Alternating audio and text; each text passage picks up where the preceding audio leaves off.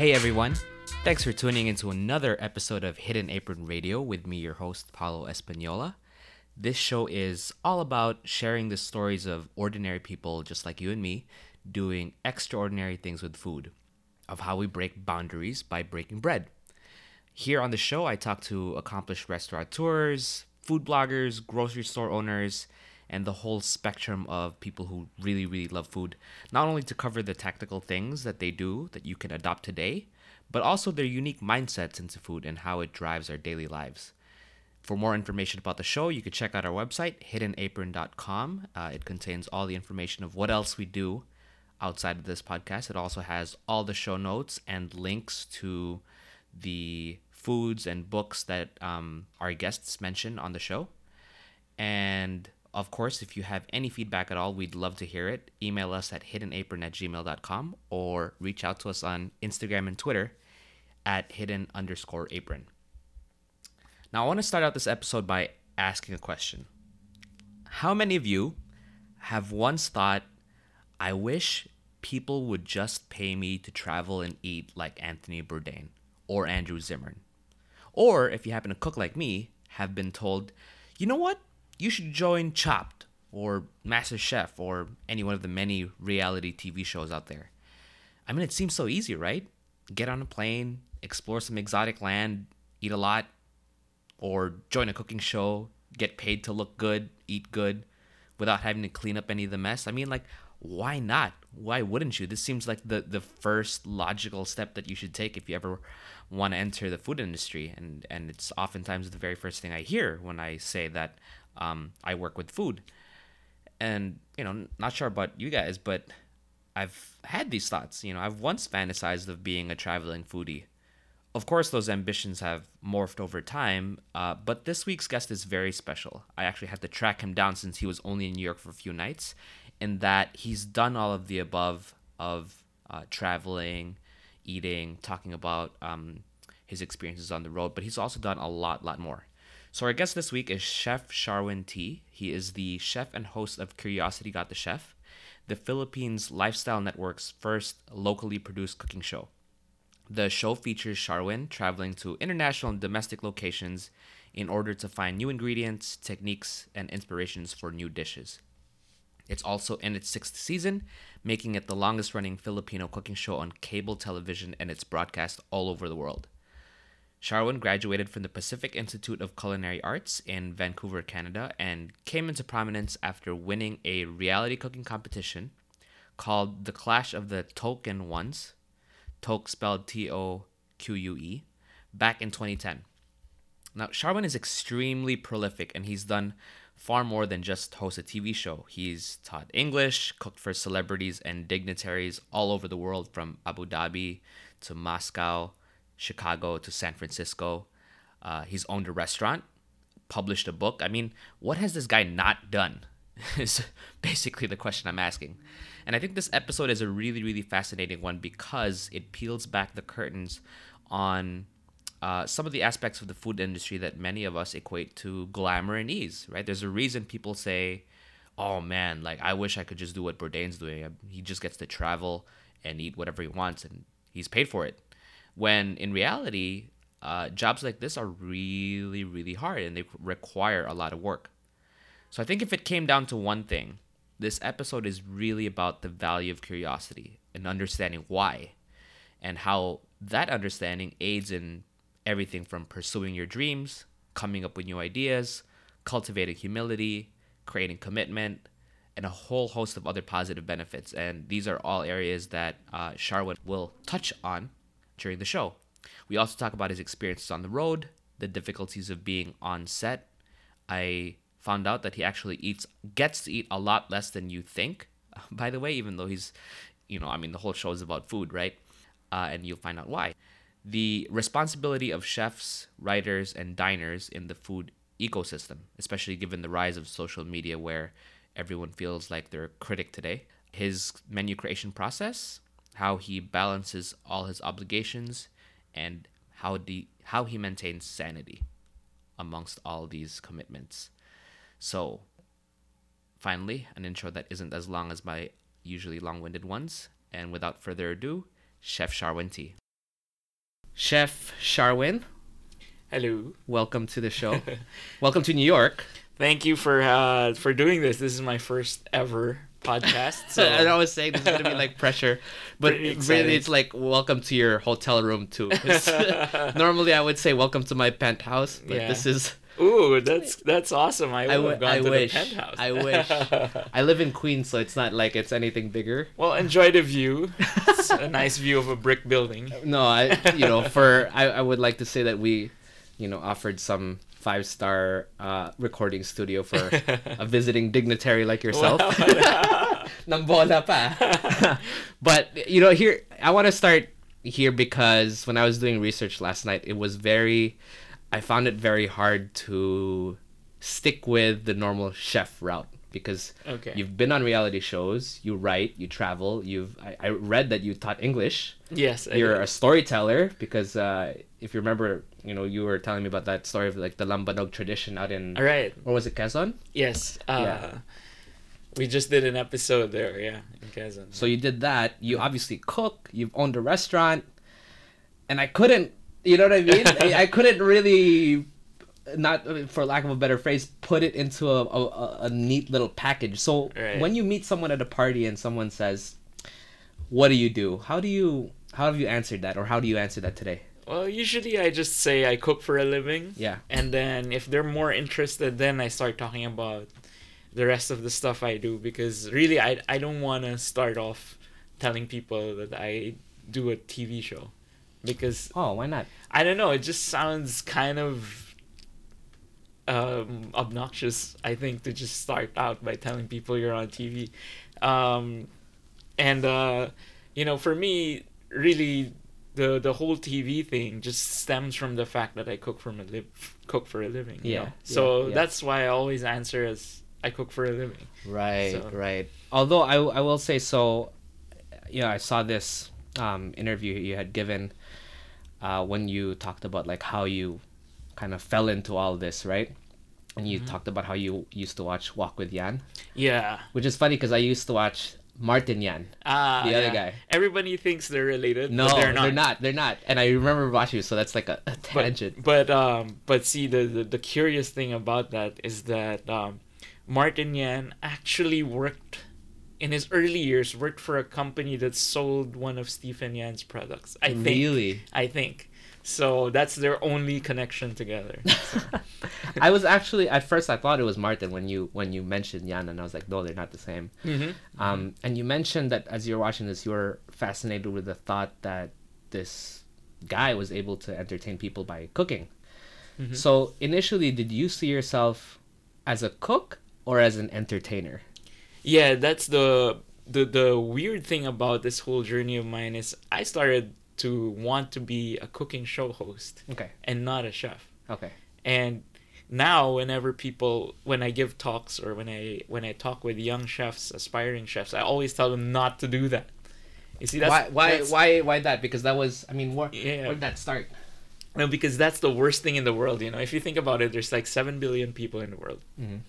and give or take, maybe 3,000 of them have cooking shows around Okay. the world. Okay. So 3,000 out of 7 billion is not a good percentage Sure. if you think about it. So that's really not what you should be aspiring for, because the further I go on this journey, the more I realize that for you to become an effective cooking show host, you have to be a really good chef first.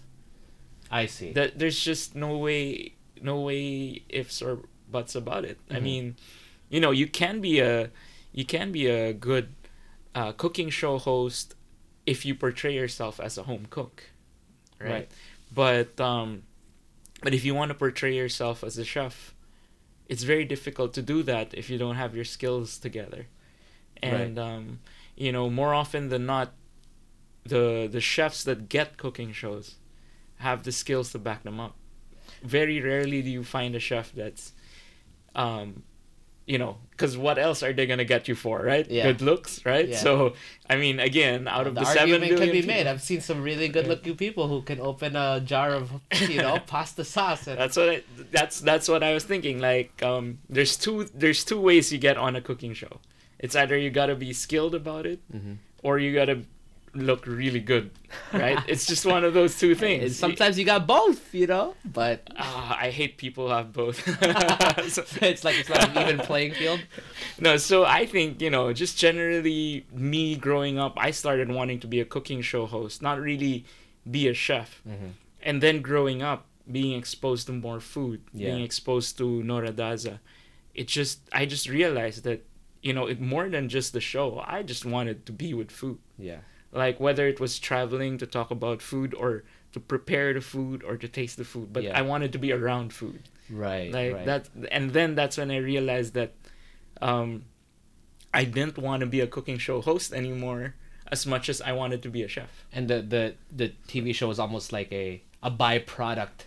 Yeah, because you know what, man, like growing up, I forgot all about it. Like Yeah. who gets to do what they dreamed about when they were 6 years old? That's just Yeah. it's just too freaky. Yeah. So growing up, I was like, I wanted to be a chef because I thought that was more attainable. And then at the same time, as I got into college, I was like, dude, I gotta make a living. Mm-hmm. I can't just, chefs didn't earn a lot of money when I was growing up. So you barely knew who was the chef at the restaurant. You always wanted to know The food. what the food was, but not who the chef was. Yeah. Now you see restaurants and, sometimes they're named after the chef or the chef's name appears right under the name of the restaurant. That didn't used to happen when Or growing sometimes up. you would even go just because of the chef's. Right. Sometimes, like, I didn't even know what the food was, but the chef was good, so I Yeah. went there. So, Sure.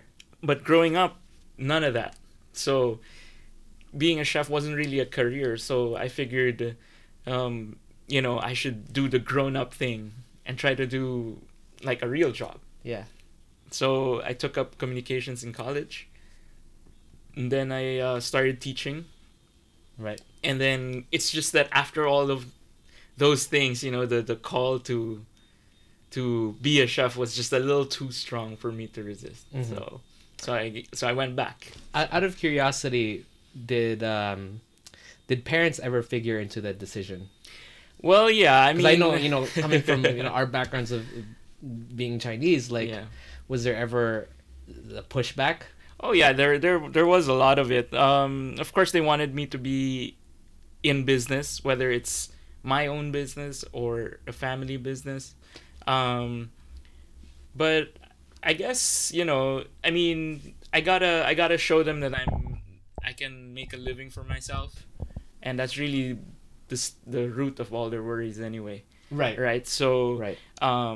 as long as I showed them that, then they were okay with it. And at the end of the day, being a chef will be about business too, in the Yeah. end. Because right now, looking at how big the culinary industry is, it is a business. It's big money business. Right. So, in the end, that's where we're all gonna fall in anyway.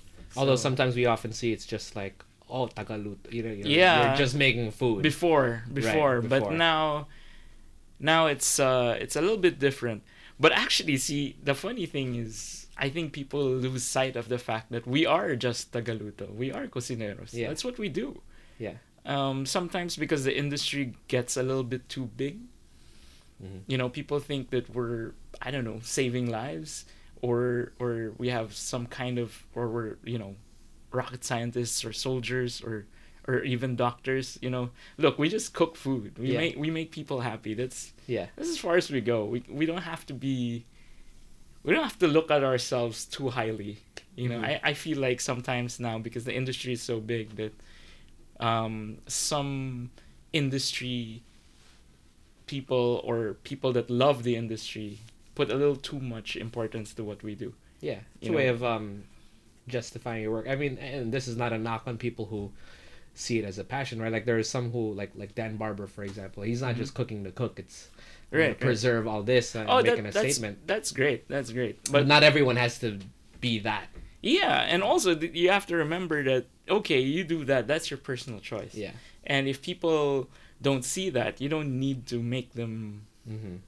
see that. Right. Right. Because- you're gonna, like bang over the Right. head with it. And the great thing about, like, with Dan Barber is that he does this, but at the core of it, he still wants to feed people. Right.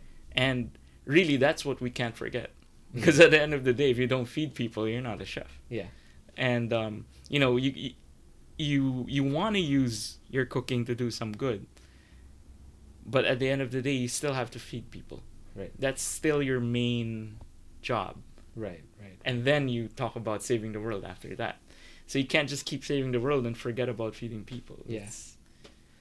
Going back to something you said earlier of before even the chef stuff, you wanted to be a cooking show host. What was it about that job that you saw on TV that you resonated with? I just love the concept of how, you know, because entertainment has always been about people that look good, people that have, you know, some kind of singing or dancing talent, especially in the Philippines. Yeah, exactly. It's always about singing or dancing or acting. Mm-hmm. And I knew that I couldn't do any of the three, even if I tried to. Very hard. Okay. But so there entered this guy that entertains people by cooking. Yeah. And if you watch any of these Walk with Yan shows on YouTube, you'll see that the audience is just mesmerized. They laugh when he jokes, and then they react when he throws stuff in the pan or flambe something. Yeah. And that made me think, like, you can entertain people with cooking, and really, I can cook. Like At the time where you at the already time, cooking? I couldn't, but I could see myself doing it, right? Gotcha. Because I mean, acting is or dancing, you know immediately if you can do it or not. Yeah. I mean, you can train for it, but It'll only get you yeah, so far, yeah. but you could see with cooking that if you follow a recipe or you practice your technique, you're going to be able to do it well. Mm-hmm. And so that kind of interested me. So that Right. means that I could entertain people, you know, not by singing, not by dancing, not by acting, but by cooking. Right. And that really got me interested. Like, how could that be? How could such an act get people entertained? And Right. that's what made me interested. So there's seems to be like two parts to it, because there's the part that you said, you know, the call to be a chef was just really strong, and I'm sure that you studied in Canada, right? Yes, I did. cooking. So after, and those are like the skills, but between then and now, you're obviously still doing food, and your show is called Curiosity Got the Chef. So I'm wondering what made you curious in the first place, because some people, once they learn how to cook, I'm good. You know, I Yeah. have, these are my dishes. This is what I this is my style. Mm-hmm. But you have actually gone out there and said, I'm always curious. So where did that come from? Where would you say that initial spark of curiosity to be around food, to travel for it, to talk about it? Like, where did that come from? I think I've always been a curious person naturally, like as a kid. You know, when, let's say there's a really nice toy around, and let's say it's a car that goes by itself, Sige. and I'm like, I want to know how that works. The other kids would want to play with it. Yeah. I want to know how it works. Yeah. See, that's how I think, and generally about most things. Yeah. So even when I teach young cooks now, it's the same thing. I don't just tell them to do it this way. I tell them the why we do it this way. Mhm. And I think that helps people understand it more, because, like, okay, why do we have to sear the steak?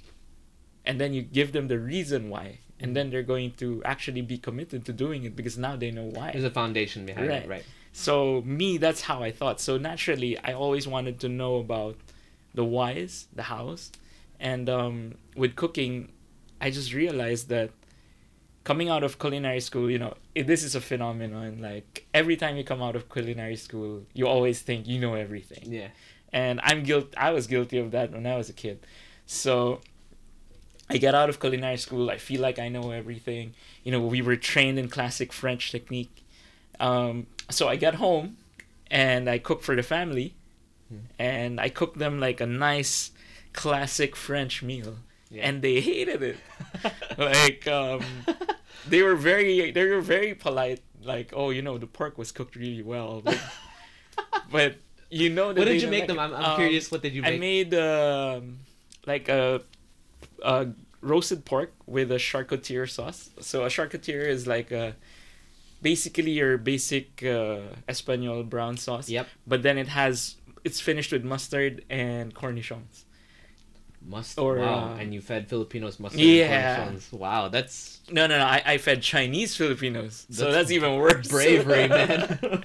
So they were like, so for me, I realized that look, you can know a lot, but you can't know everything. Yeah. And I also know that you can make a dish perfect, and not everybody will like it. Right. So those two things just hit me, and it changed the way completely. Like coming out of culinary school, I felt like I could cook Like, you're the everyone shit. under the Yeah, table, yeah. right? Then I realized it's not as simple. See, if you want to be a great chef, you gotta cook for your audience, right? You can't just, because I felt really nice, like I did that perfectly, Yeah. like. But then, it made me feel good about myself, but it didn't really make my diners happy. You didn't feed them. Yeah. Yeah. They were not especially pleased with the food, Yeah. right? So I didn't do my job. And that made me realize that I don't know everything. And that's why I got to keep trying to learn Yeah. and keep finding out about new flavors. Maybe this is something they like, this is something they don't like, and why don't they like this? Like, why do these particular people don't like this? Mm-hmm. Right? Like, for example, why do Asians like sweeter wine than the Westerners? Right?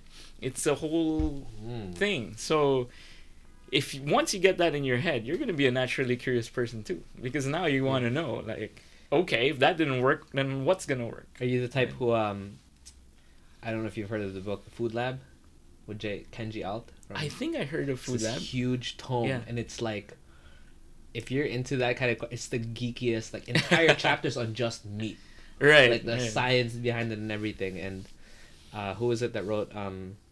Is it Harold McGee who wrote like on food and cooking or something like that? But is there an example right now that you can think of a big question that you're still curious about that you just haven't quite gotten the answer to yet? Well, I don't know if it's a question or more of like how to, because how they say there's no accounting for taste. What do you mean? There's a saying that says there's no accounting for taste, meaning you can't really know what a person likes. Okay. And it's something that has really, it's an endless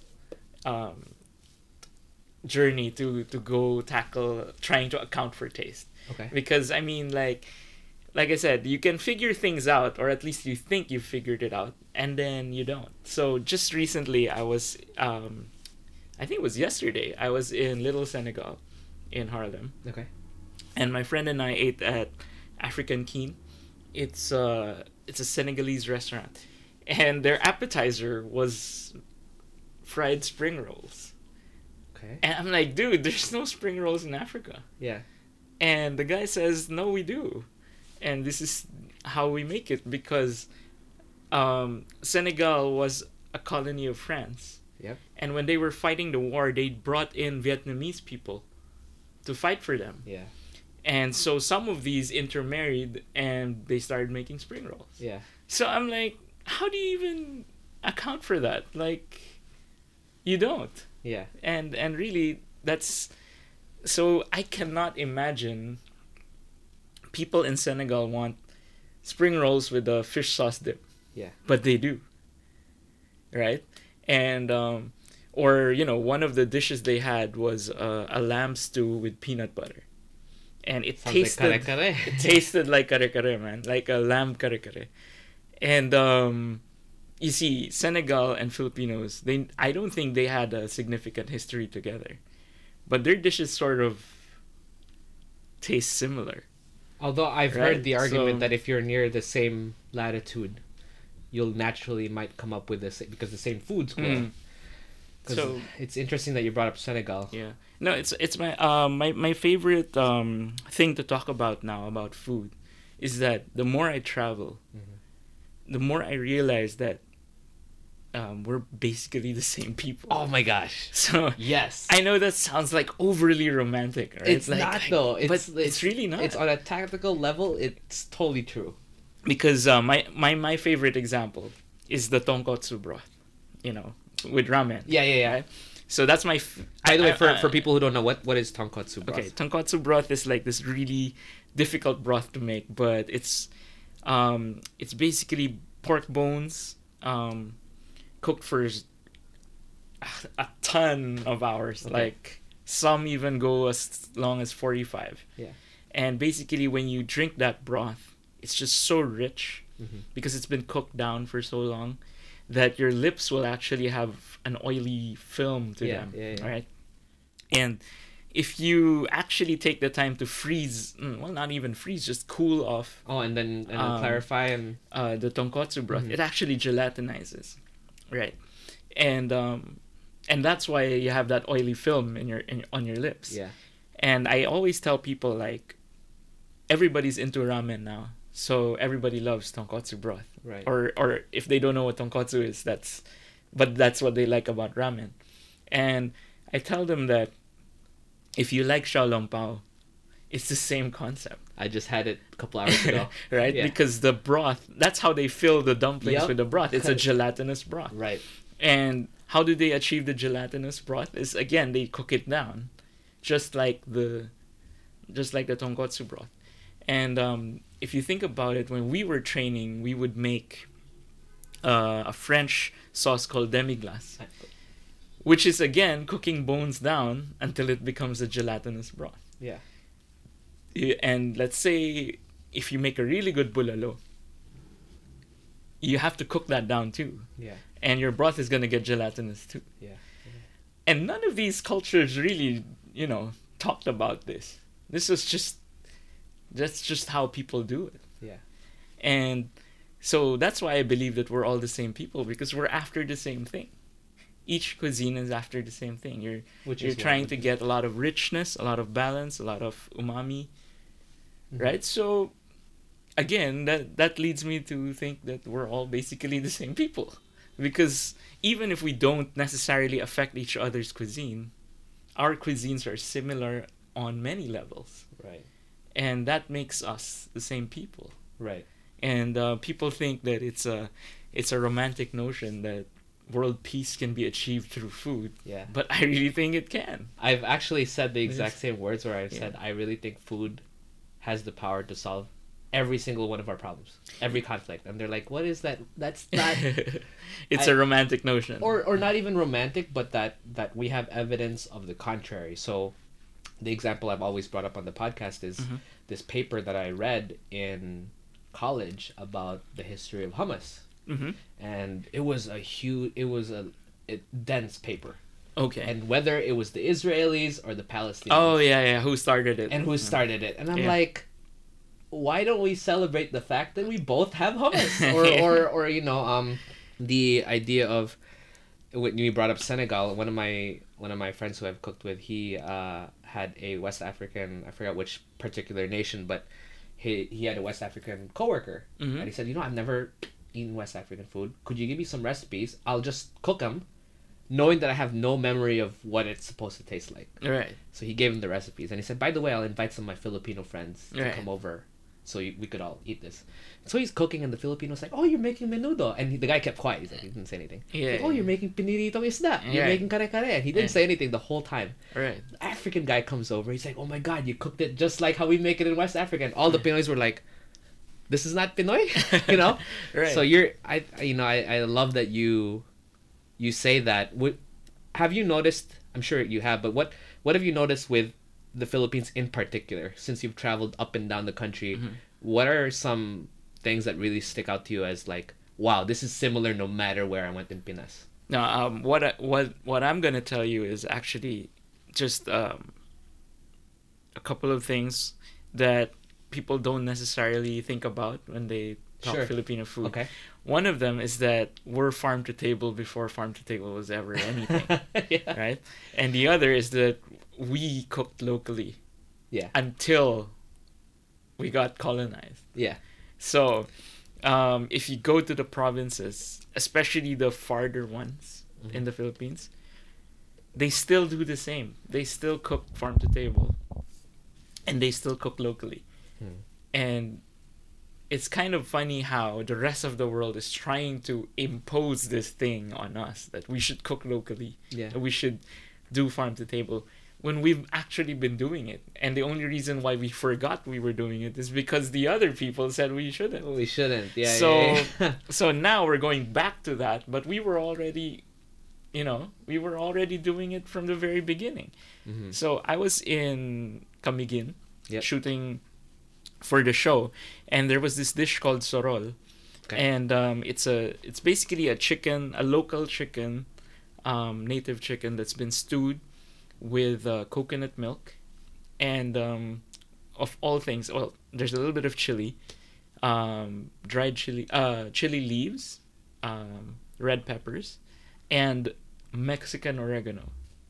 Oh, what? Okay, so I'm like, I've never seen Mexican oregano before. Yeah. So when I The was dried one or the no, actual the leaf? actual leaf. Oh, wow. So it's the leaf that's kind of a little bit wide, and then it's a little bit furry when you hold on to it. And so I was like, well, what is this? And one of the writers of the show was like, I think that's Mexican oregano. And then so we started asking people, and some of the people said it was mint. I'm like, dude, that's it's not not mint. It's not yerba buena? So I'm not sure. So, but what I do know is that it looks like Mexican oregano. Sure. So, and so we started talking about how this dish came about, and then, so I was trying not to ask questions so that when I'm in front of the camera, I'm still curious, right? So, okay. so behind the scenes, the writer was talking to the guy, making the dish, and she was asking like, okay, so what's the first step to the dish? And they said like, we're gonna make coconut milk. So they grab fresh coconuts, they open it up, and then they start grating the coconut for making the milk with the horse. yeah. Okay. And so the natural question apparently for the writer was, okay, so do you ever, if you're in a hurry, do you ever buy canned coconut milk? And the guy was absolutely like taken out of his game. Yeah. He just stopped, and it never even crossed his mind that coconut milk was available in cans. Wow. So he was like, well, no, because we have coconuts right here. And he points to the trees. Yeah. And then like, okay. And then, okay, so what else are the other ingredients that you have? And he's like, well, we have chili leaves. But if you don't have these, you can have whatever leaves you have here. So I just realized that the whole dish was conceptualized because they just used whatever they could find Right. around the area. And I don't know who started planting Mexican oregano somewhere, but it just started that way. Yeah. And now it's an integral part of the dish. So if you think about it, Filipino food has always been about cooking local, cooking what's available, and talking to Chef Tatong, one of the chefs that do a lot of traditional Filipino techniques and food. He did mention that a lot of the names of our dishes are actually cooking methods and not the name of the dish. Like adobo, for Like example. adobo or Right. sinigang, or all of these are actually the method of cooking. So it's like you're naming your dish braising. It's like that. Yeah. Or frying. And that's why we call prito. Yeah. And then pinritong isda or Right. pinritong whatever, right? Sure. So, and I realized that the reason why our dishes are named this way is because we cooked locally. We cooked what was available, what was seasonal. Except that, we don't have seasons. We only have the rainy and the dry season. Right. But we still cooked locally. Like, if avocado was available, we'd cook avocado. If not, find something else. Yeah. So, Filipino cuisine has always been about cooking locally. Like, it was just changed when we had all these supermarkets and we'd buy imported goods. What I read was also when the Americans came, there was a big movement to create these home economic classes because they thought at the time, this is like exactly what you said, like they saw the cooking locally as unsafe, unsanitary. Yeah. So everything's got to be packaged and Correct. everything. And then, And that's the same argument that when we interviewed Amy Bessa a couple of weeks ago, she said the same thing. It's like, it is about the method, right? Like, there should be no reason we're arguing over the correct way to make adobo. Yes. Because like, you know, in Visayas we use coconut milk. Who who says we're not Yes. supposed to? I cook adobo without soy sauce unless somebody asks me to. Right. So you use salt then. I use salt and vinegar. Yeah. That's I believe my adobo should be that way, and I don't begrudge anyone who wants to use turmeric, who wants to use patis, Yeah. wants to use pineapple juice. I've seen people do that. Oh wow. Okay. Coconut milk, soy sauce, whatever you want, man. Yeah. It's really up to you. The only thing is you gotta have some sort of vinegar in there, some sort of bay leaf, and some sort of peppercorn. Yeah. But basically, that's what Filipino food is. It's family based. Would you say that is one of the more enlightening insights that you've gathered on the road, or would you say there's, well, you know, what are some other things that while you were on the road was like an aha moment for you that you're like, oh wow, like this is... There's tons of stuff though, but okay. I recently went to Tagum, Okay. which is an hour away from Davao, And Davao's in south. in the south Okay. in Mindanao, and so a lot of the indigenous tribes are Muslim, and they live in the south, and they have a whole food culture that we didn't even know about, and that's probably because nobody has really gone there, took the time to really understand what their food culture is like. I mean, the misconception is that the south is full of yeah, terrorists. Or yeah, something. yeah, but you know, these are just a few people, Right. and the food there is like totally different. The flavor profiles are totally different. Like and again, they cook locally, so they have a lot of lemongrass, a lot of ginger, a lot of chilies, and coconuts. So one of the dishes I had was tasted like, I swear to God, it tasted like beef rendang. And Isn't it called rendang too? no, they call it a sinina. So I'm like, it actually had coconut milk and soy sauce together, which I never thought would work. It just Okay. didn't make sense. Yeah. But when I tasted it, it was really good. Like, holy crap, good. Okay. And so I just realized like how diverse Filipino cuisine is. Like, I thought I knew a lot. I know nothing about Filipino food. Yeah. Like, there's just so many flavors there that I didn't know about.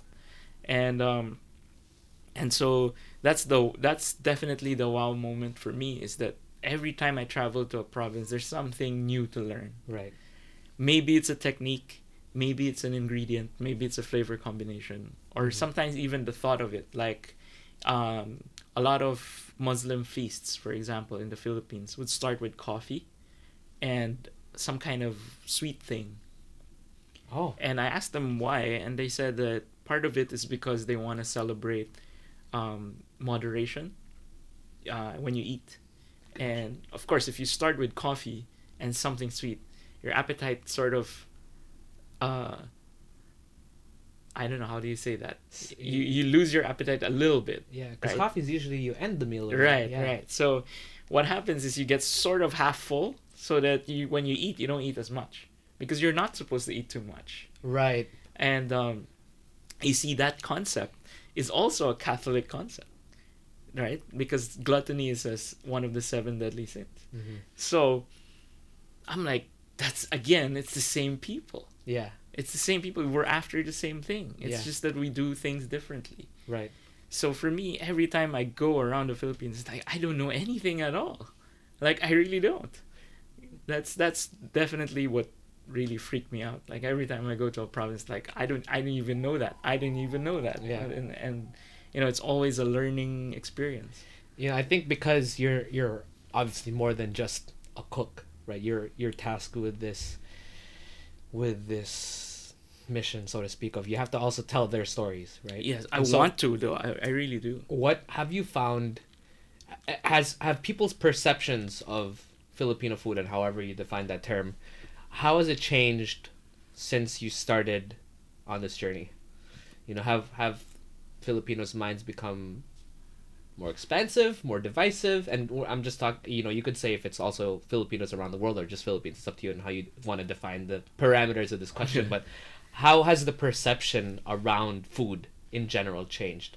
I think I'll tell you, like, probably reveal part of my age, but like when I started, Filipino food was basically reduced to you bring your relatives there if they come home from the States. Yeah. Or they come home from the Middle East, or wherever they come from. You bring them to a Filipino restaurant. You have that huge fiesta-like atmosphere, you know, and that's pretty much it. And then if you want to do like a fancy dinner, you're gonna bring them to a steakhouse, Yeah. an Italian restaurant, Yep, a yep. Japanese restaurant.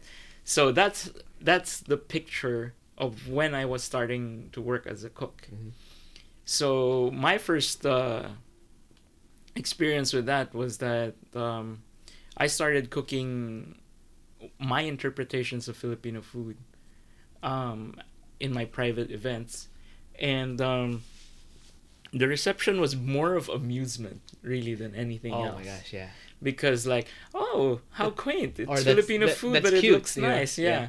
So because it's always been associated with, what people think, like it's oily, it's brown.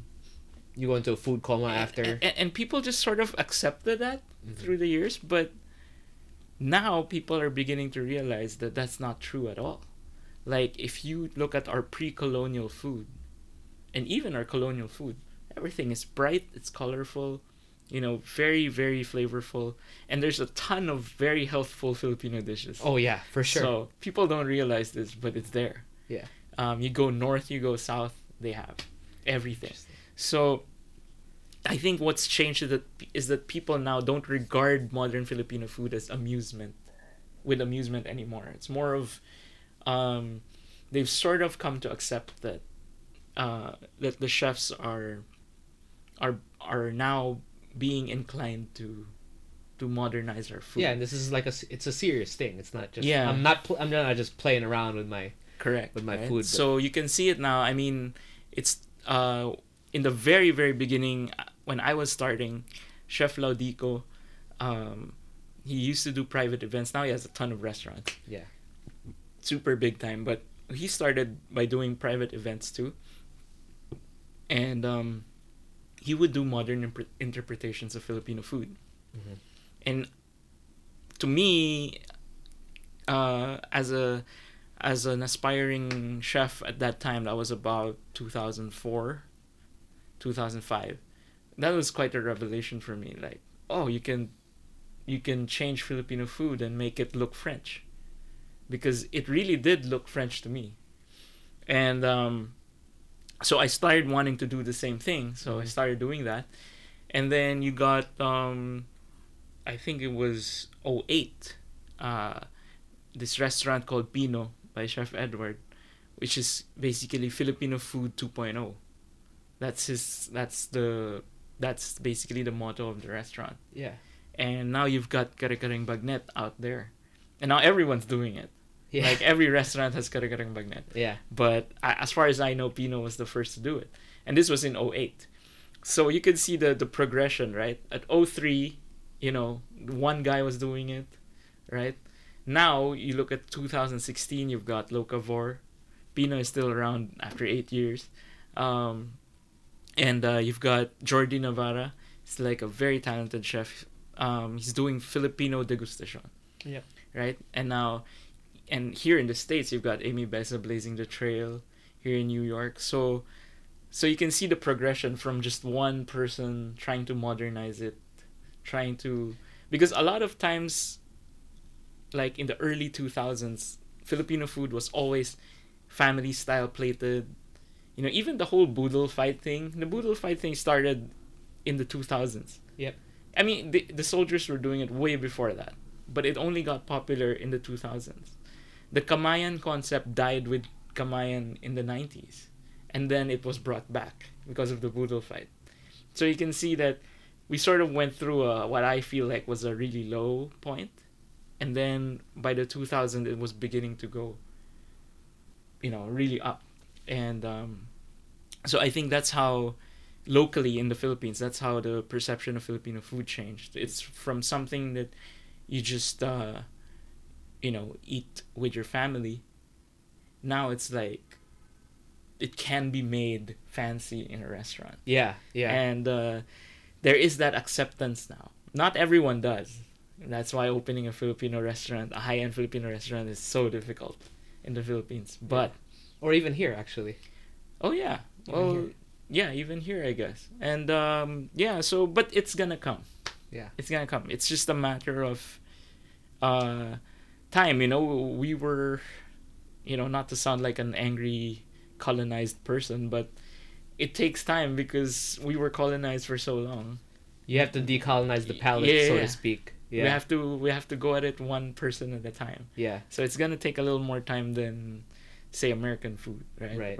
Or Japanese food. So I think that's the one thing that was really jarring to me, because when I went back last year after not having gone for a while, and I used to go every year, and I remember exactly what you said. When you come home, they take you to the usual fiesta style, Yeah. big plates, mang inasal. And I mean, I love mang inasal, right? And I remember when I met Bea, who's the one who introduced Mhm, us, he took me mhm. to, I think it was Cafe Batuan or Sarsa, one of Mhm. JP Anglo spots, and they made this like deconstructed arroz caldo, Mm-hmm, where the rice was in a banana leaf, the broth was set, and it was like, I was like, holy shit, like this looks too good. You know what I Yeah, mean? Like yeah. what and it was not an anomaly anymore.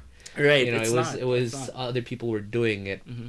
But I have to ask, if that's sticking with the whole perception thread, right? That's the perception of the food.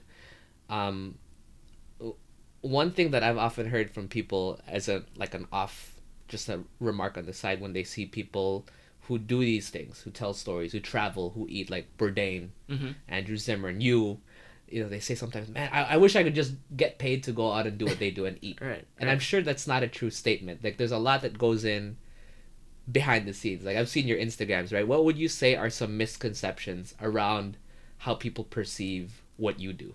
Well, the first thing is that it's not as glamorous as people think. Okay. Because, let's say we're going on location on a shoot.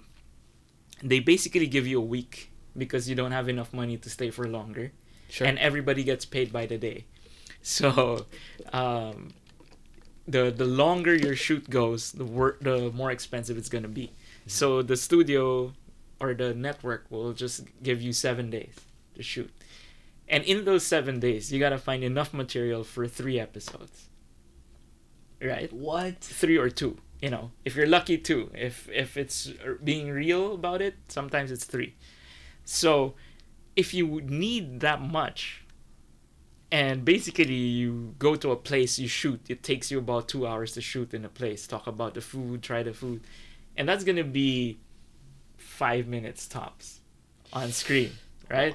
Because after 5 minutes, people are gonna be bored because you're in the same location. Yeah. So you gotta move. So if you do the math, it's a horrible pace. Yeah. So it's like, okay, we're here and coming in. Okay, let's eat lunch. Okay, and then let's move to the next place. So I get an hour and a half. Once you taste the food, everyone's done. We go, right? Yeah, because you're also chasing You're sunlight, chasing probably. sunlight and the next place because you made the reservations in the next Oh place. my gosh. Because we pay for everything, Yeah. unless they offer, so we have to make reservations as well. So when we go to the next place, it's still lunchtime, but it's gonna be lunchtime in a different episode, right? So I have to be hungry again, right? Because I mean, you can't come into lunch the Yeah, next day yeah. and not be hungry. yeah. So it then ceases to become glamorous because you're eating 5 meals, 6 meals in a span of 6 hours, Right. 7 hours. You're super full, but if you don't eat all of it, you sort of feel bad for the chef. Right. But if you try to eat all of it, you can't. You just physically can't. Yeah. So a lot of this traveling and tasting that I do is really just tasting.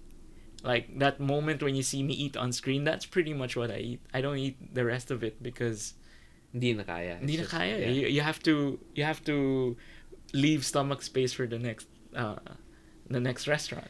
Yeah, one it strikes me as, and I don't use this term. I use this term very loosely. It just doesn't seem fun. You know what I mean? Like if I want to, I'm sure it's very fulfilling. Mm-hmm. But you know what I mean? If I want to be like the camera crew and just sit down and finish this meal because I don't have to worry about stomach space and all this, I can't because Mhm. I need to get these episodes done. Thinking of all the work that has to go into it, what are you trying to what's the effect that you want your viewer to have? What's the point? Well, see, it becomes fun Mhm. for me that part is work. Right, exactly. But But what does the- the work what does the work trying to get to? See, but underneath all of that, what I get fed with is the stories. Okay. And I love stories. Yeah. Like, so every time I eat this dish, I talk to the person, like, why is this dish made? How is this dish made? And I'm filled with these stories. And, Filipino food is a lot of stories. Like, recipes come about because of nice stories. Or maybe even family stories. Like, this became a family recipe because of a certain story. And I want people to hear that as much as possible. And if it doesn't come out on screen, I try to tell it, because that's what makes all of this fun. Yeah.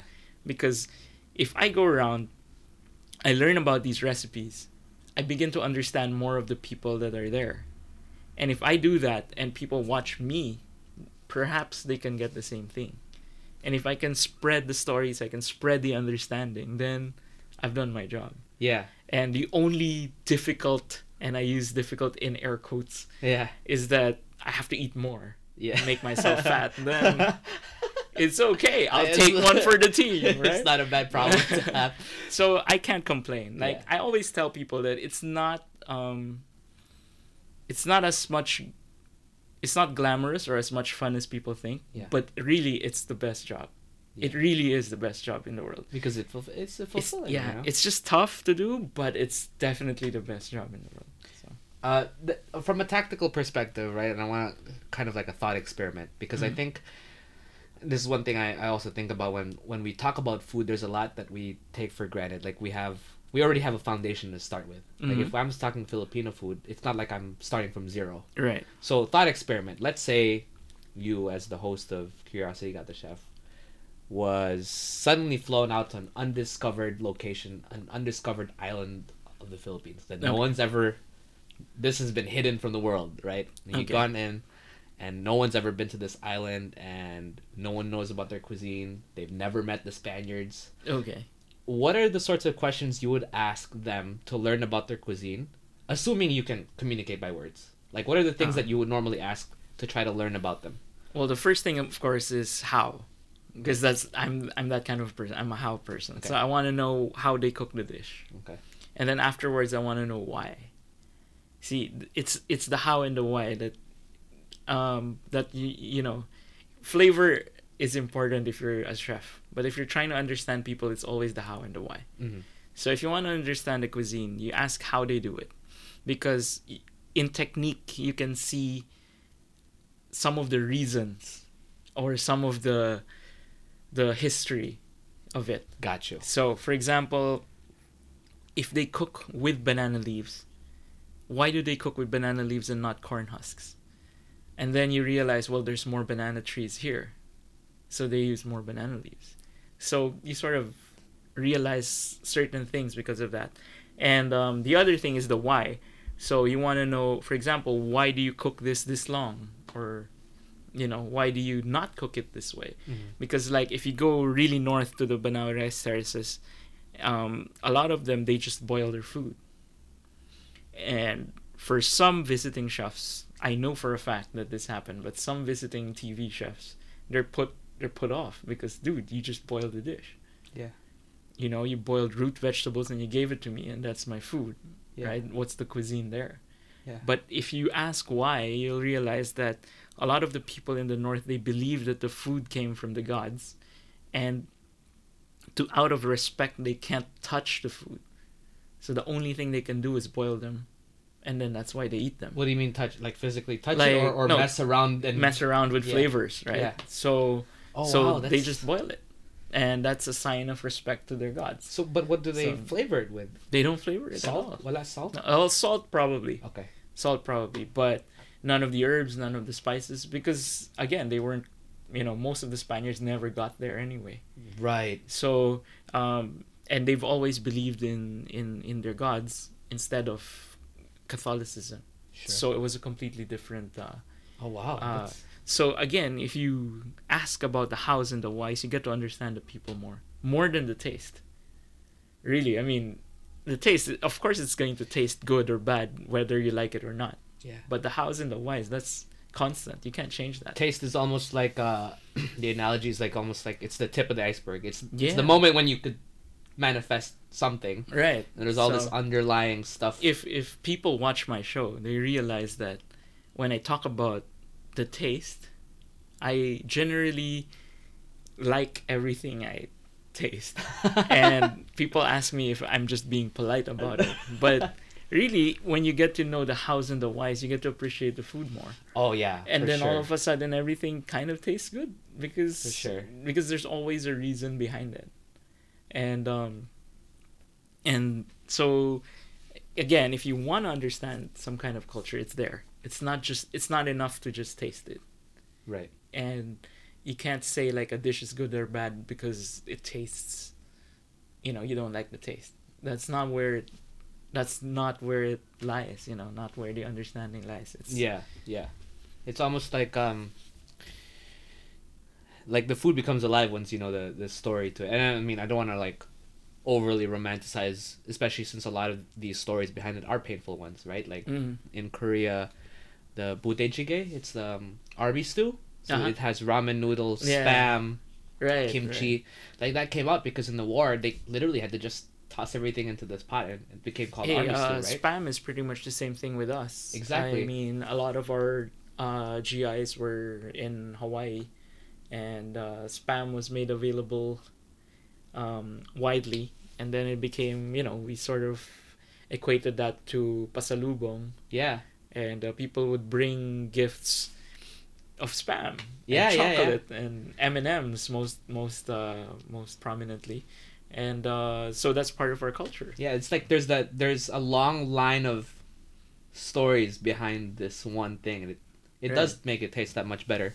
Right. But sticking on tactics, because again, going back to the idea that you do so much, dude. I don't know how you manage to do it. I actually don't do a lot. That's what people think I do, but it's like bursts of. So that's the activity. question. That's Yeah. the question, actually. How do you allocate your day? Mm-hmm. So be it when you're just in Pinas Mm-hmm. or when you're on the road. Right. How do you usually what's a normal day in the life, I suppose? Oh, my normal day in life is totally boring. I'm in bed doing nothing. No, but but a lot of it is short bursts of work. Like if I'm gonna go on a shoot, it's a week, so I'm out a week. Like intense. Like intense. You're working every day. You're probably gonna be asleep by 9 because you have to wake up at 5 or 4 in the morning. Got you. Just to do the whole shoot. And that's 1 week of straight work. And then you get home, you probably veg out the next day. And then, let's say I have to do an event. Let's say I do a pop-up. I'm going to need a couple of days to do prep, and then the day itself. And then I scatter a little bit of like meetings with that. Meetings to discuss the pop-up. And then the rest of the time, there's like pockets of time where I do nothing. And when that happens, I have to seize that opportunity, because when you do nothing, that's the best time to write. And that's when I write. I have a blog and a website. Yeah. I can plug it here. No, it's sharwint.com. Yeah. And that's pretty much where I put everything else that I don't know where to put. So if I've got a story I want to tell, I'll put it there. If I've got a recipe to share, I'll put it there. So I use my downtime to do that. Okay. And thankfully, a lot of my work now is I work with brands. I develop recipes for brands. So sometimes you see a recipe on their FB page or on their label. That's probably me, but I'm uncredited, but that's probably me. Yeah. So that's most of my work. And a lot of my work I can do at home, and I can do over the internet. So a lot of my blog writing work will be over the internet. And then the recipes too, I try them out at home, and then I send the recipes digitally to the brands. So Yeah. I'm actually more based at home than people think. See, I only leave home for travel and for events. Yeah, I think you've actually answered my second question to that, because some of the things that you talk about are things that require, there's entire podcasts dedicated to just the practice and the art of writing. Uh-huh. You know, people have, like, I have a difficulty keeping up my blog, Mhm. or even this podcast. You know, making sure I have enough content for like a bi-weekly release. Right. It's a practice. You know, it's a commitment. But it sounds like you use your downtime for those activities. Yeah, well, I'm a night owl in the sense that, not meaning I like to go out at night, but I do my best writing at night. Okay. So 1 a.m. I write something. It's probably gonna be better than what I write at 9 a.m. Wow. So we're the opposite. so that's how I get to budget the time. So sometimes, even if I'm busy, Yeah. I still write because I can't sleep, and then I start writing. It's almost like I don't know if you ever get this feeling where like there's all these thoughts in your head, you gotta let it out somehow. Sometimes, and I'm an emotional writer too. Okay. So it's not even about anything I want to share intellectually. It's sometimes like something happens on the news and it pisses me off, Yeah. or it saddens me, then I write. Actually, the one, and I put up a link over here because I was actually gonna put it in the show notes. Mhm. After is I read your piece on the murder known as truth. Oh yeah. Yo, that was a deep one. Actually. Oh yeah. Do you, if you could summarize, because what I do want to do is make sure people read the full thing. But if you were to summarize that in, you know, the thesis of that in like 2 sentences, what would it be? Because I think that was such an important piece for people to understand. Because you're in the unique position where you're not only cooking, but Mhm. you're also telling the story of people who cook. Right. So, what would you say is the idea behind that piece? Well, the idea is basically this: that the food industry is an ecosystem composed of 3 groups: the chefs, the writers, and the diners. And I feel like if any one of the 3 fails to do what they're supposed to do, Mhm. or fails to support the other, the whole thing collapses. And that's how you get chefs that kill themselves. Right. And that's how you get good restaurants to close and bad restaurants to stay open. And that's how you get diners to never try a restaurant, even if they've, you know, like, even if it's a really good restaurant, they never tried it. Yeah. Because again, there's a breakdown in the system. Yeah. So it was really just a reminder to be mindful of what we say and write Right. as a chef, as a writer. And so it's not an attack on the, because some of the writers think that it was an attack on the writers defending the chefs, but really it's not. It's actually a reminder for each, even for chefs, even for writers, even for diners, that we all have this power now, you know, with social media, with the internet, podcasts, with you know, with web shows. We have the power to change people's lives. Yeah. And we have to be very careful. And that's why I was saying, like, you don't give everybody a kitchen knife without training them. So we should probably be careful with what we say as well. I mean, the pen is mightier than the sword in some cases, right? No, it really is. And Yeah. I mean, like, if it's true that Chef Violet killed himself because of an impending downgrade on his restaurant, then you know that the pen is mightier than the sword. Exactly. So that's essentially the article. Yeah, and that a reason I brought that up is because I think especially in big metropolitan cities, whether, you know, Manila, New York, Mm-hmm. where there is the perception game is so strong, right? Yes. People like start careers on Instagram, Mm-hmm. right? I think it's an important reminder for us to remember that piece, sticking to tactics, because I'm keeping mindful of the dinner reservation we have. So we talked about how you allocate your day. We talked about the actual writing. With the recipe side, because you said you come up with recipes. What's kind of like, people have either very discrete frameworks for how they create recipes. Like I have a very distinct one that I've evangelized at my work, for example. Like, do you have a process for how you come up with a recipe? What's your thought process? Oh, I actually gave a talk recently about Okay. how to create recipes. And I always start with it's basically a 3-part process. You start with your 2 main ingredients. You gotta have 2 main ingredients. Why 2?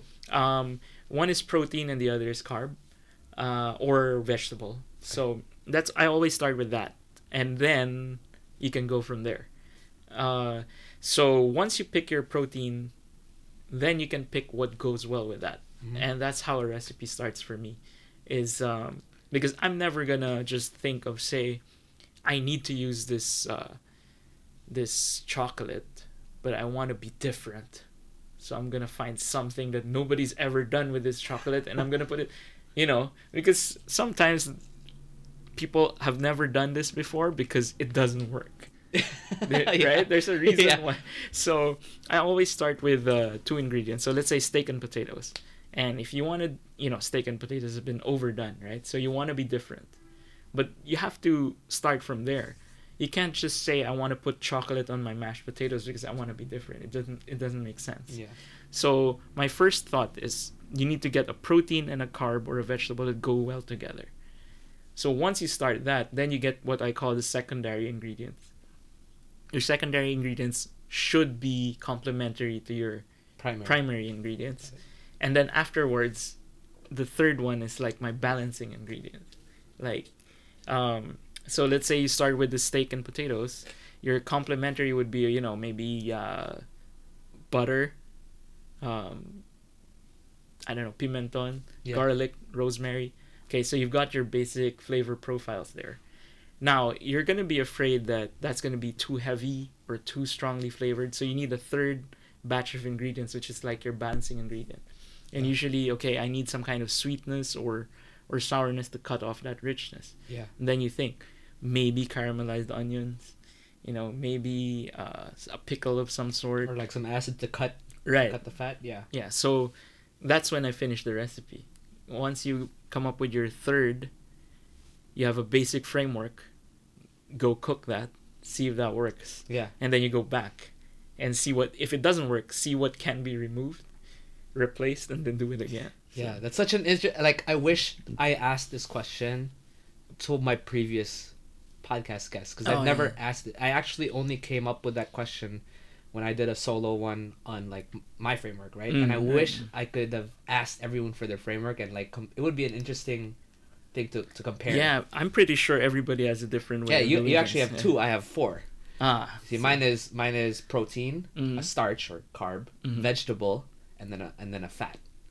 Like a cooking fat, whether that's butter, lard, Right. oil, whatever your medium is. Mhm. So it's so interesting to see someone else's framework because Right. that's you have limitless recipes that come out of one framework, Yeah, right? and that's You- what makes us different. Yes. See, so Using that framework, so it's a three-part question. Using that process, what dish would you come up with today if you were to open a restaurant today? Whether it's in the same style as Quirky Bacon or a totally new concept, what would be one dish using that framework that you would make? Well, I'm probably gonna start with what the restaurant is about Sure. before I pick the primary ingredients. So, I would probably try to open a Chinese Filipino restaurant, something more me, Okay. right? So, okay. Let's do some classic Chinese thing and then make it my own, right? So, I'm gonna start with beef and broccoli, Okay. right? And usually you get that with oyster sauce, carrots, I don't know, maybe mushrooms, like a beef stir fry. Yeah. But I don't want it to be that boring. So I'm gonna do the beef as a steak instead of cut as thinly, Mm-hmm. right? And then my other main ingredient is the broccoli. So I'm gonna roast the broccoli because that's always how I enjoy it. So roasted broccoli and then a steak.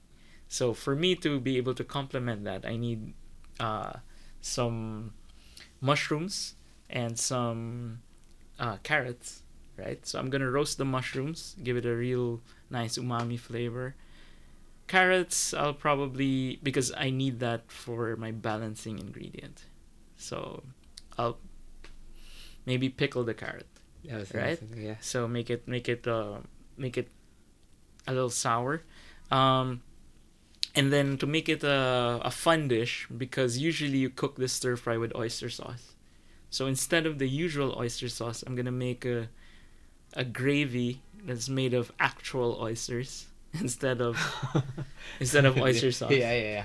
So I'll probably do like a classic, like a French oyster velouté. So Yeah. like you cook the oysters with white wine and onions and then cream and then blend it all together. So that's sort of like my steak gravy. I don't know if it's gonna work, so I'll probably have to do. I'm already tasting it.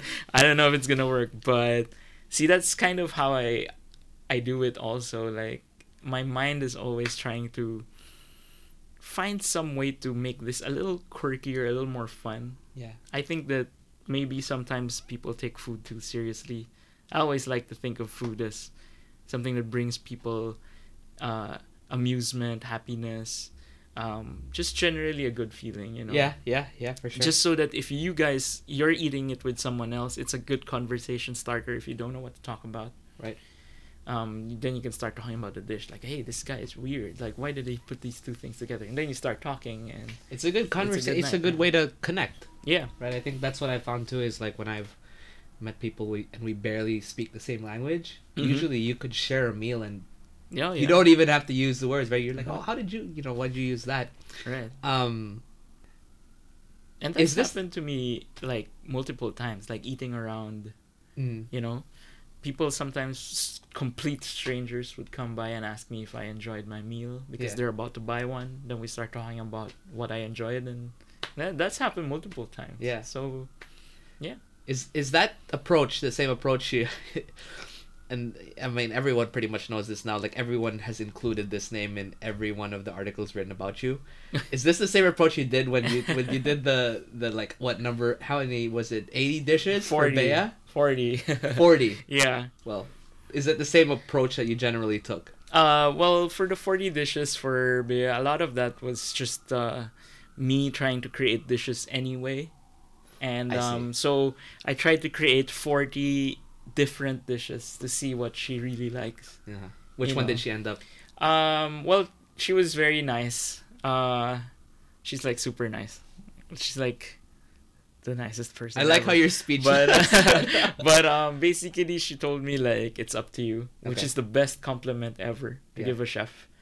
If I had all the money in the world, I would go omakase in every restaurant I go to Oh yeah. because that's the best compliment to the chef. Like just do what you want, Yeah. right? And that's basically what she said. Like just cook what you want. So keeping that in mind, I cooked more seafood, and because I know that she's trying to eat lighter. So, and then her fans were super supportive. Yeah. So I actually got fans to. Some fans would send me messages to tell me that don't do chocolate. Make sure to do Japanese Wow. food because she likes Japanese food. So I got a lot of support. Yeah, So- yeah. Although to the point of omakase, like, actually, when I go to restaurants now, I advocate for not even ordering on the menu. I would often ask the waiter two questions. It's either one, what's your most popular item? Mhm. And second, what is one that's not popular but you wish it were? Because it's Mm. often the second dish that Hey, that's very interesting. they really wanted to get this out there. Mhm. But somehow people, you know what I mean? Like it's the dish that the chef secretly really loves. Mhm. Mhm. But alam mo na it's not the winner. It's Yeah, not the yeah, it's not the pork belly that everyone's gonna get, yeah. right? So That's a good way to approach some of the most things. Yeah, interesting dishes I've had were Mhm. because of that second question, where yeah. you Nice. read the menu and you're like, so the place we're going to, actually, I could show you the dish. Like the description was grilled skinless chicken breast and salt, and I'm like, this sounds so boring. Yeah. But the waiter was like, trust me, you want to get this, and it's like, you know, it's a different experience. Right. Flipping the question, because I know Okay. you also said that you would love to cook for the president. Oh yes. Okay, considering our current president, for all those listening who are not in New York, because Mhm. this is a very touchy subject. Okay. This is a non-political question. This Yeah. is simply what you would cook. Duterte came to your house. Mhm. What would you cook for him? Well, first of all, I'd be scared because why are you here, sir? But no, I know for a fact that he likes simple food. Yep. And I heard that he really likes mongo.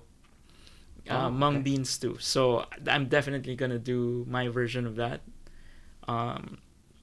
And I do mine very simply with bacon and dashi.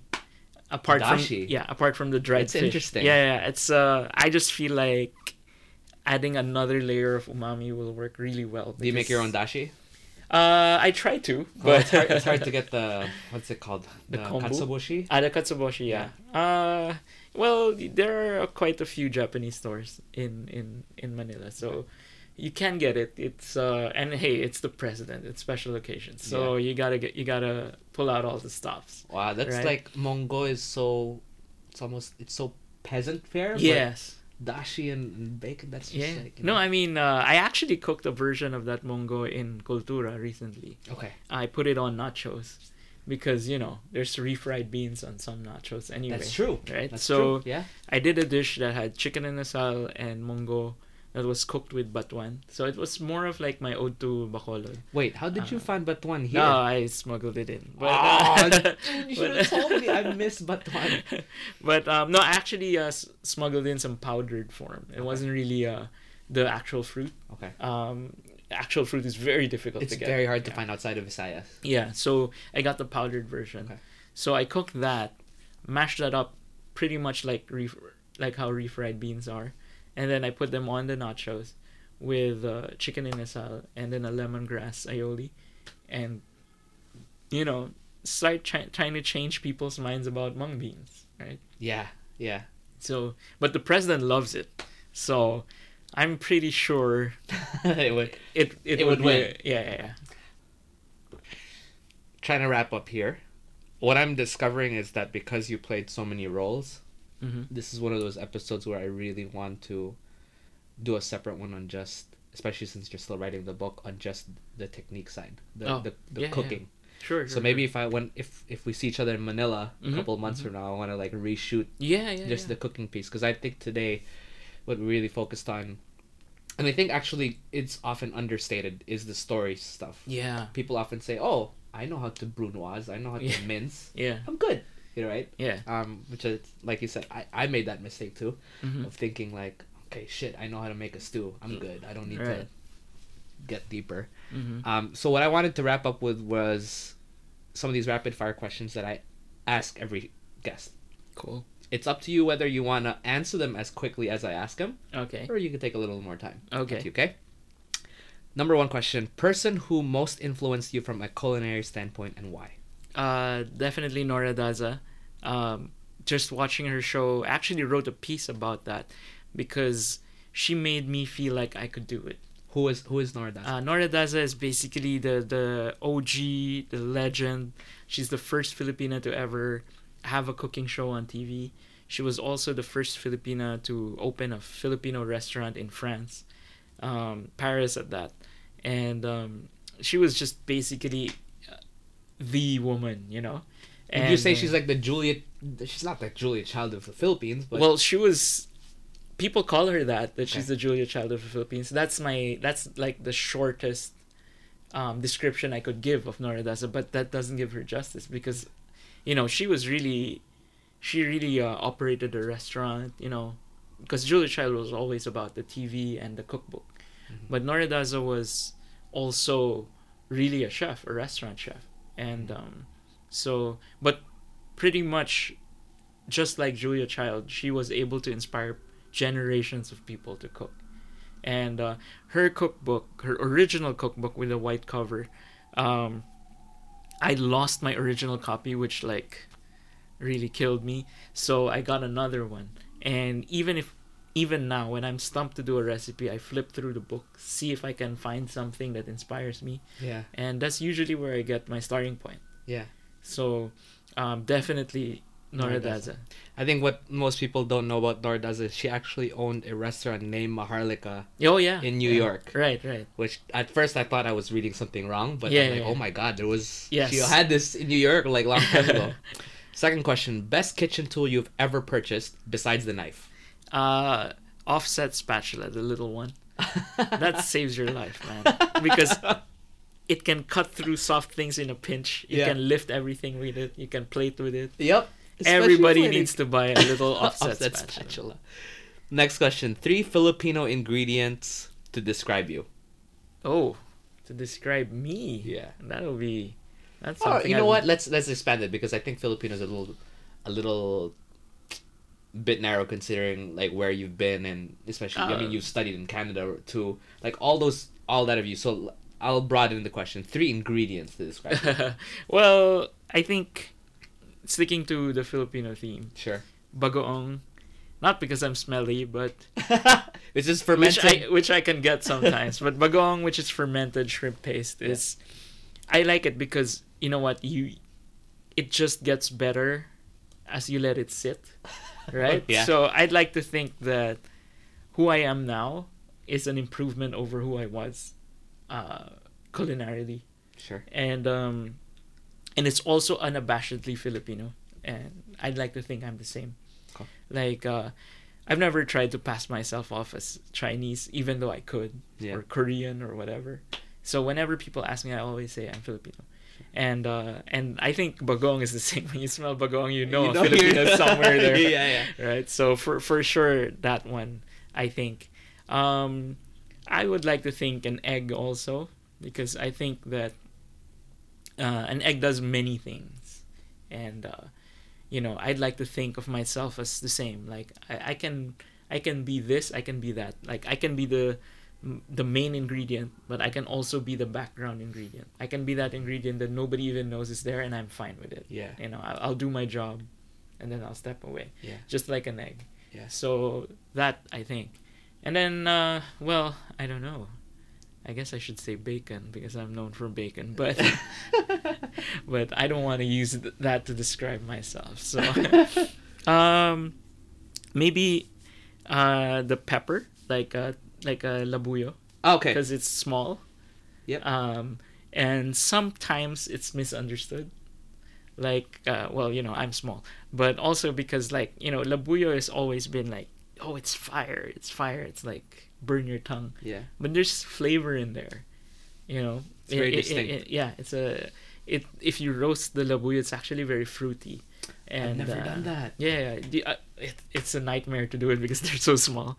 But I used to like cut them in half, take the seeds off, and then just roast a lot of them, and put them together with I don't know, roasted tomatoes or whatever. That's so interesting because provincia we Yeah. just eat that like. Yeah, the spiciness will drop dramatically. Wow. So,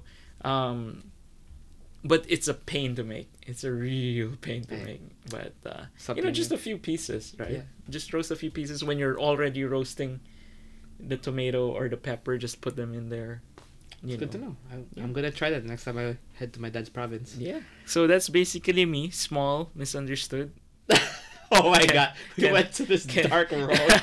Can burn people, but it's actually a nice ingredient to have around. This is a very, very deep answer. I know, usually, like, sometimes I'm torn between giving this question beforehand so people can think. Right. But it's also interesting to see what they come up with on the fly. Yeah, I've never been asked that question before, so it kind of took me aback. Hey, you did it perfectly, There was almost no hesitation. Oh, there was a lot of it. One book, documentary, or resource for the common person. Like a must-read, basically. Kitchen Confidential. Okay. I think, I'm trying to write a book, but Kitchen Confidential is like the book. I know it's uber popular now, so maybe people think that it's a tourist trap, but really, it's the most honest one you can find. It was written in a time when it wasn't very touristy. Yes. I get the... Yeah. Bourdain was really very honest. And at that point, when he was writing it, he didn't have a reputation to keep. Yep. He didn't have a show to keep.